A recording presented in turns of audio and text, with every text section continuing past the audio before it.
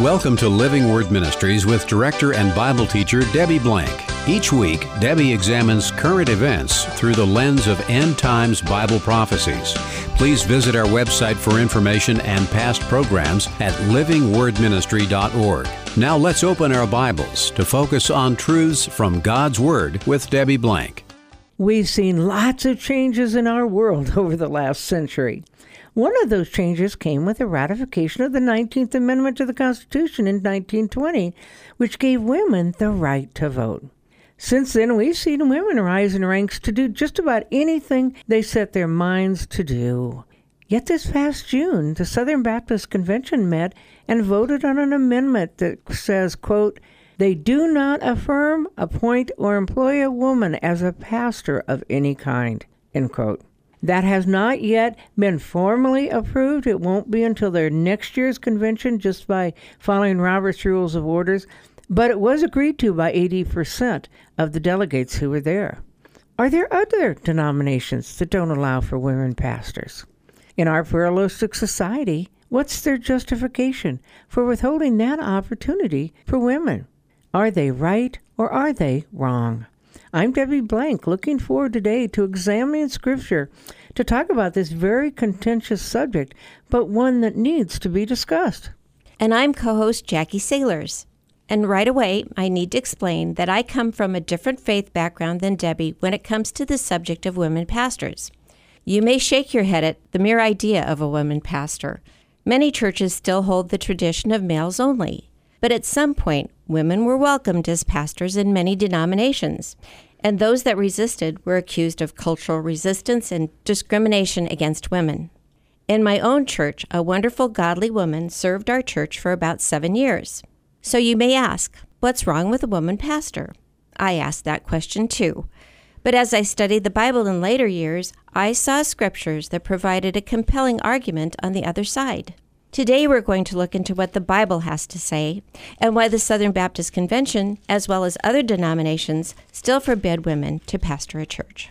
So many denominations changed their practices over the last anywhere from 20 to 50 or 60 years because of modern culture, allowing women to hold roles in business and in government and other places that they've never been allowed to have, really until we had the right to vote in 1920. The Episcopals, Assembly of God, United Methodists, ELCA, Presbyterian USA, United Church of Christ, those are a few who allow women pastors in their pulpits. And yet there's other Christian churches that have continued to adhere to their original beliefs with male-only pastors. And that includes the Southern Baptist Convention, Catholics, the Lutheran Missouri Synod, and Orthodox, to name a few. Now, at the Southern Baptist Convention, all they did really was affirm what they have always believed and what they've upheld in their Baptist faith and message, which is basically their constitution of what they believe.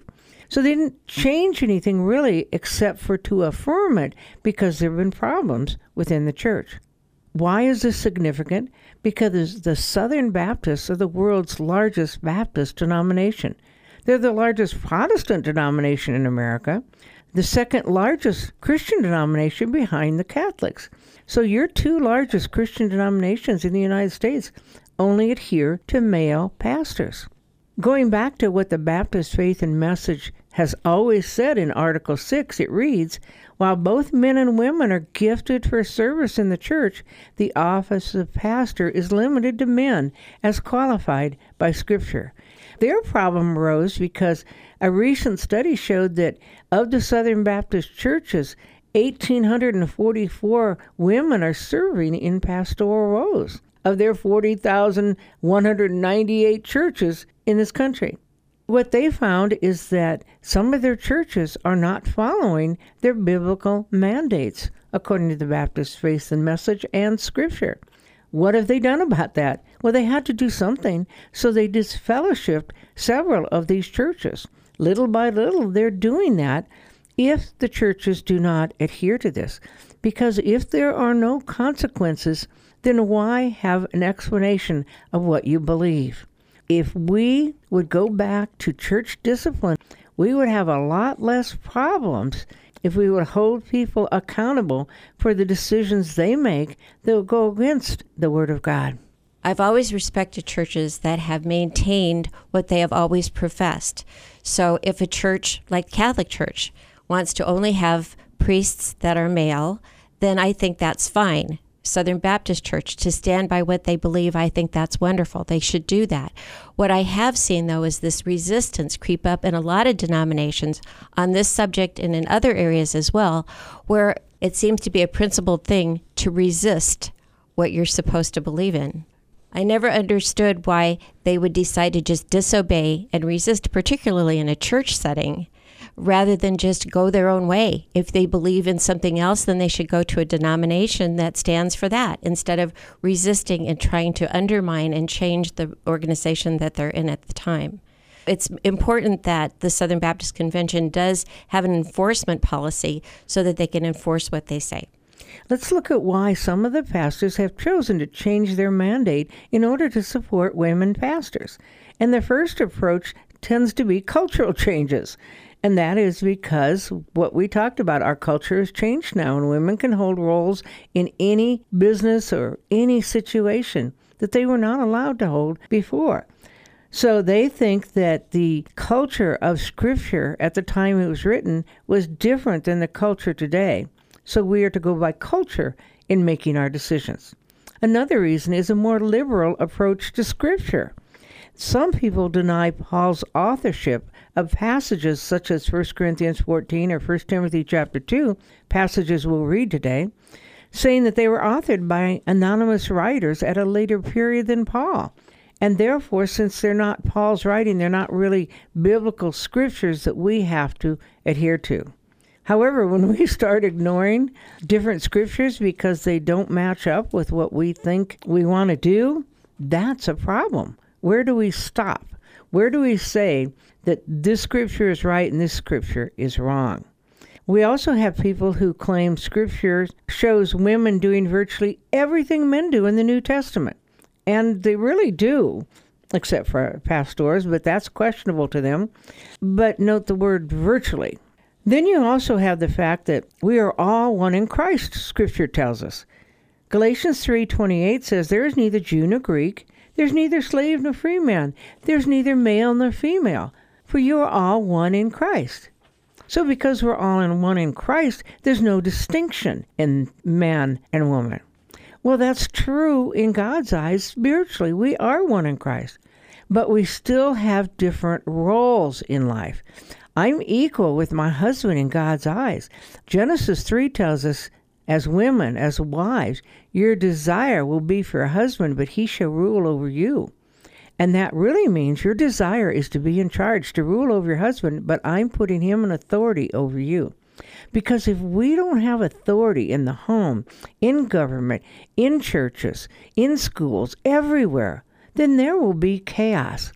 So while we're equal with one another in Christ's eyes, we have different roles to partake, and that's important to know. Then they talked about, as I mentioned earlier, the idea in Scripture that there are several women who have major roles.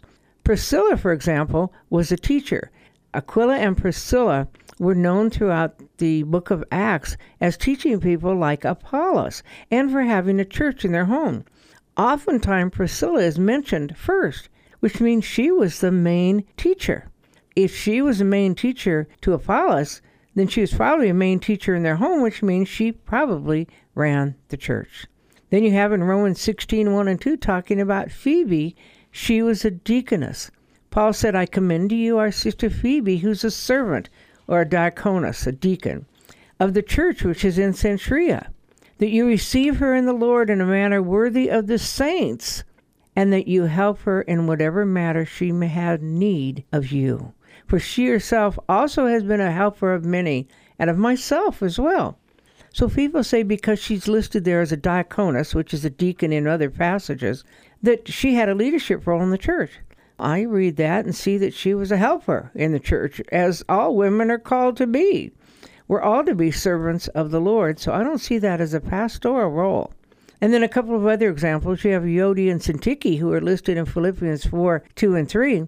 Well, Paul says, these women have shared my struggle in the cause of the gospel. again, you and I and everyone who's a believer shares in the struggle of the cause of the gospel. That doesn't mean they were pastors. Here's a unique one. Junius, who's listed in Romans 16:7, it says in the passage, to greet Junius, my kinsman and my fellow prisoner, who are outstanding among the apostles, who also were in Christ before me. And so a lot of people think that Junius was a woman. But if she was a woman, was she a fellow prisoner with Paul? Nah, she wouldn't have been in the same place with him. But the fact is the name Junius in Greek is masculine, not feminine. So there's a lot of people. There's prophetesses in the Bible. Miriam in the Old Testament, Exodus 15:20. Huldah, Anna in the New Testament. You have Philip's 4 daughters who were prophetesses. Well, that doesn't mean they were leaders of the church. It means they exercised their spiritual gifts that God gave them. So why people who support female pastors use these as an example, they are simply women who in the church serve the Lord with all of their heart and the spiritual giftedness God gave them. As I was reading an article that was talking about the other side of the issue, women in ministry, does the Bible allow women to be pastors? From a group called Grace Communication International. It's a really good article, and it uses some of the same examples, especially Deborah and Huldah, and how the men were sent to inquire of God's will for them to these women. And so that's an authority of God's word being given to them over men. So they use that as an example. On the other hand, they were not pastors in a church, and that's a different thing. On the other hand, they were Old Testament.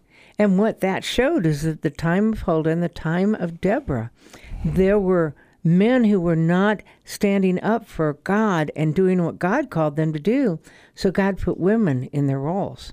That's a sad scenario. If you read Judges chapter 5, that's Deborah's song after the defeat that Deborah's army had in a battle over Sisera. In that passage, she kind of portrays the fact that the men in Israel were not doing what they were supposed to do. So God will raise up whoever he needs to raise up at his timing if other people are not taking over their responsibilities. So those are arguments for women pastors, though we have put in our 2 cents worth that question some of those arguments. But let's look about arguments against women pastors. And really the primary ones come from 1 Timothy chapter 3 and Titus chapter 1, which talk about overseers, deacons, elders. If you read the requirements for these leaders, they're all men. It talks about the husband of one wife. It talks about husbands. It talks about leadership roles. In 1 Timothy 3:15, it says, I write so that you may know how one ought to conduct himself in the household of God, which is the church of the living God. Not herself or themselves, but himself. Now, some people will say, well, yeah, because that was the culture then. Women were not in leadership roles, especially in the new church. So, therefore, it's going to talk about men, but that was cultural. We have a different culture now, so we should allow women to be in leadership roles. Well, if you take the Bible literally, and that's a major argument against women pastors, is taking the Bible literally and taking those passages literally, that God established the leaders of the churches to be men, whether it was cultural or not. We don't change our view of Scripture based on our culture. God makes it clear that homosexuality is a sin. Because our culture now allows it and celebrates it doesn't make it right. God makes it clear that killing another person unprovoked is a sin. Just because our culture is allowing for abortion doesn't make it right. We cannot allow culture to determine our understanding of the Word of God. We have to seek God's original language and what it means and what he was saying at that time, and then live by those standards. When we talk about passages in Scripture, one of the passages that's brought up by both sides is 1 Timothy 2, verses 8 through 14. Some of that is considered by the people who are pro-female pastors to be cultural and circumstantial, situational, something necessary at the time that Paul was advising Timothy in his overseeing of the church at Ephesus. So how do you explain that? Okay, well, first of all, I want to start out by saying in chapter 1 of 1 Timothy, we learn that the church of Ephesus was in a mess. What it says here is in verse 3, I urge you, Timothy, upon my departure from Macedonia, remain on at Ephesus, so that you may instruct certain men not to teach strange doctrines, nor to pay attention to myths and endless genealogies which give rise to mere speculation, rather than furthering the administration of God, which is by faith. So there were real problems in the church of Ephesus. This letter to Timothy was written a few years after the letter to the Ephesians, and several years after Paul had spent 3 years in Ephesus. Paul developed the elders in the church of Ephesus at the time he was there in the book of Acts chapter 20 in order to lead the church. But apparently they had turned away from that or fallen away or didn't remember it or something, because he had to reiterate it in the books of 1 Timothy and Titus. So let's read that passage now in 1 Timothy 2:8-14 that you mentioned. Paul says, likewise, I want women to adorn themselves with proper clothing, modestly and discreetly, not with braided hair and gold or pearls or costly garments. Does that mean we can't braid our hair or wear gold or pearls or wear nice clothes to church? No. The problem with Ephesus was that women who worshipped Diana, the main god in that city, were doing these things. They were dressing provocatively, and they were prostitutes to the temple oftentimes. Paul felt that the women who were believers in Jesus Christ needed to set themselves apart from the prostitutes and the people who worship Diana. So he's giving them limitations on how they could dress so they won't be misunderstood. It'd be like our pastor standing up today and saying, I don't want you to wear halter tops or go braless or I had open midriffs in church, because that would be inappropriate for a time of worship.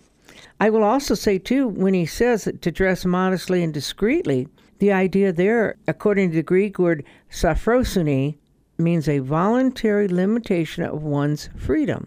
So it's something we choose to do so that we can set ourselves apart from non-believers.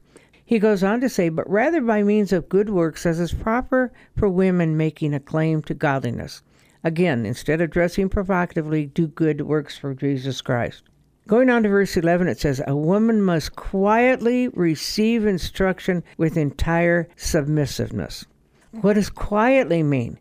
Quietly, according to the Greek, means a stillness versus a bustling.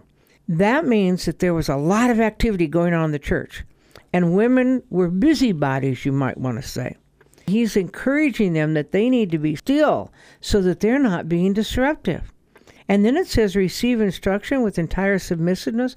First of all, they're to receive instruction. That means the women at that time were to be taught the Word of God. They were to know the Word of God, which was very unique because in the Jewish culture, they didn't teach women the Word of God. It was only men that were allowed to know it. So here we see the women were encouraged to understand the truth, and they're to receive it with entire submissiveness. Well, when I think of submissiveness, I think of wives, be submissive to your husbands. That's an authority. But it also means in the Greek, hupotasso, which means to be under the authority of, to be in the right place under your husband. That's hupotasso. This is a different word. It's hupotage, which means to place in proper order.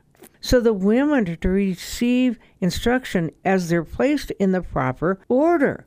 That means women needed to be respectful and not busybodies under the proper authorities. It goes on in verse 12 to read, but I do not allow a woman to teach or exercise authority over man, but to remain quiet.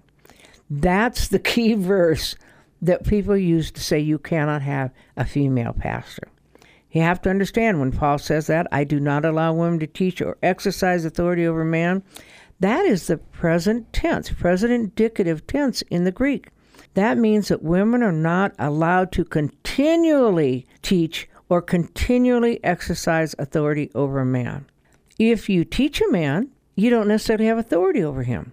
If you are a pastor, you would. But again, it says continually. A pastor has continued authority over everyone in their congregation. A teacher wouldn't. A woman does not have authority over anyone who might sit under their teaching.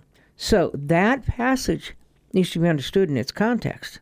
And when it says, but the woman's to remain quiet, again, it's the same Greek word, hesusia, which means stillness instead of the bustling and causing strife.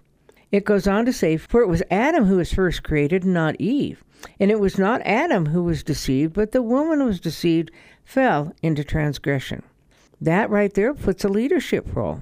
As Adam and Eve were husband and wife, and Adam was over authority over her, Paul is suggesting here that there has to be an authority structure, and the authority is going to be the man in the church. The context of 1 Timothy is in the church. Which parallels the way God set up the authority in the family. I know that people look at that particular section that you just read about Adam and Eve, and there are some objections to that. But if you're just accepting God having the right to place people in the order that he wants to place them in, as far as conducting the business of the church, the business of the family, he has the right to do that. So I accept that because he has the right to do that. And perhaps with Adam being the firstborn, quote unquote, there's that privilege of the firstborn that goes all the way through Scripture. The other part of it they just believe is this was necessary for that particular church, which was being disorderly at that time, and the women were needing to be pulled under control for that particular place and time. It should not be something that a blanket admonition for the church in all circumstances and in all times. Well, and you go back again to verse 14 that says, I do not allow a woman to teach or exercise authority over man. The word for or is O-U-D-E.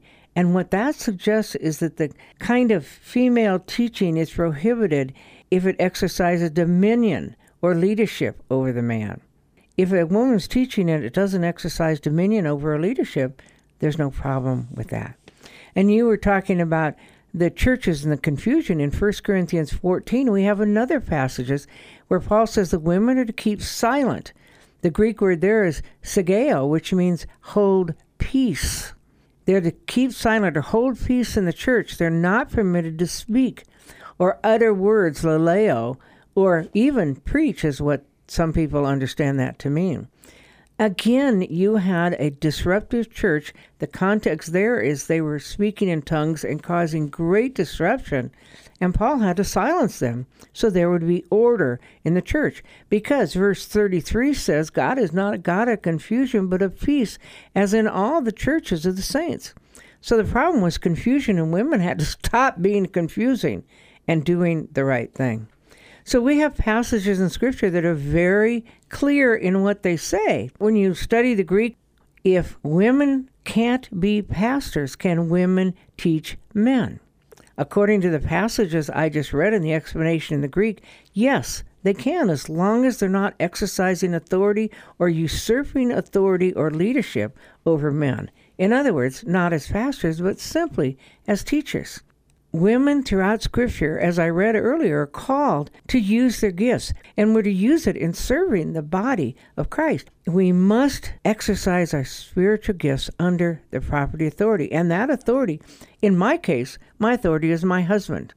And then for my teaching, my authority is my board of directors, since we're a nonprofit. And then in my church, my authority is my pastor, and ultimately, my authority is God. I must be under authority when I teach. If men choose to come into my classes, that's up to them if they want to learn the teaching, but I have no authority over them. I can't tell them what to do. I can't lead them or direct them because I'm not in a leadership role. I'm simply a teacher. I first started teaching children and then women, and when I started teaching some adult classes, men started coming into the classes, and they still do to this day, and they're welcome in the classes. Because again, I'm teaching the Word of God. I'm not exercising authority over them. I'm not a pastor, nor will I ever be. Good people on both sides of this discussion have differences of opinions. So it's important for each of us to seek God and His truth from the Word, not from what we want. It neuters men when we take charge in places that God intended for men. We talked a little bit about women when they usurp the authority of a man, when they take over an authority that does not belong to them. And so if we go according to Scripture, and we're talking about the men having authority, God created men with the characteristics that he intended to put into them, and created women the same way with the characteristics that he intended to put into them. When women usurp authority over men, men often become submissive, and that's never God's intention through Scripture. And I will have to say that it's been my experience that I have unfortunately seen that happen. How so? Men just kind of stepping back and letting the women take charge. It's really important as examples for leadership in the church and for young men to see men in leadership. I think what I've seen is men just step back and not fill those roles that they used to fill. And if men are not fulfilling those roles in the church, then how do men in the church learn about how to be successful leaders spiritually in their home if they don't have the role models of male pastors in their church? God called the fathers and the husbands to be the spiritual leaders, to train up the children in the way that they should go. How will they be able to do that if they don't have the leadership roles? Because if a woman can be a senior pastor and by the way, they do great jobs. They're wonderful people. I have no problem with their heart or their love for the Lord, on a general scale. And their qualifications, they're not to say that they can't do the job. It's just that God has laid out different principles because he knows that we need a demonstrative leader that can set the tone for the whole family as well as the church. And that comes from men. And God's intention was never for the mother to be the spiritual leader of the home. It happens a lot. But that's not God's plan for the marriage and for the family. I'd like to correct what I said earlier as far as men in general stepping back and not taking positions. Certainly there are wonderful men who step forward and are taking the load that they really need to take. But kind of in general, you just see a trend going the opposite way. And we're seeing in our society a trend where men are being emasculated in many ways because women have taken leadership roles and the men have stepped back.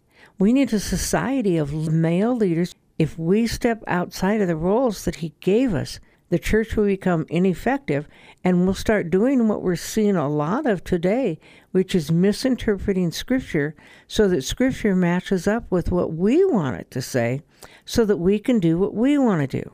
It is so important to understand what God laid out in Scripture, why he said it, and what he means by it, and then to follow it. And when we start deviating because we want a different answer or we want a different direction or we want to follow our culture, then we're negating God's word completely. To function properly in any institution, we have to have a position of leadership. God established the man in leadership over the woman in the homes. We women have to be careful because our tendency is to rule over our husbands, according to Genesis 3. But God had different plans.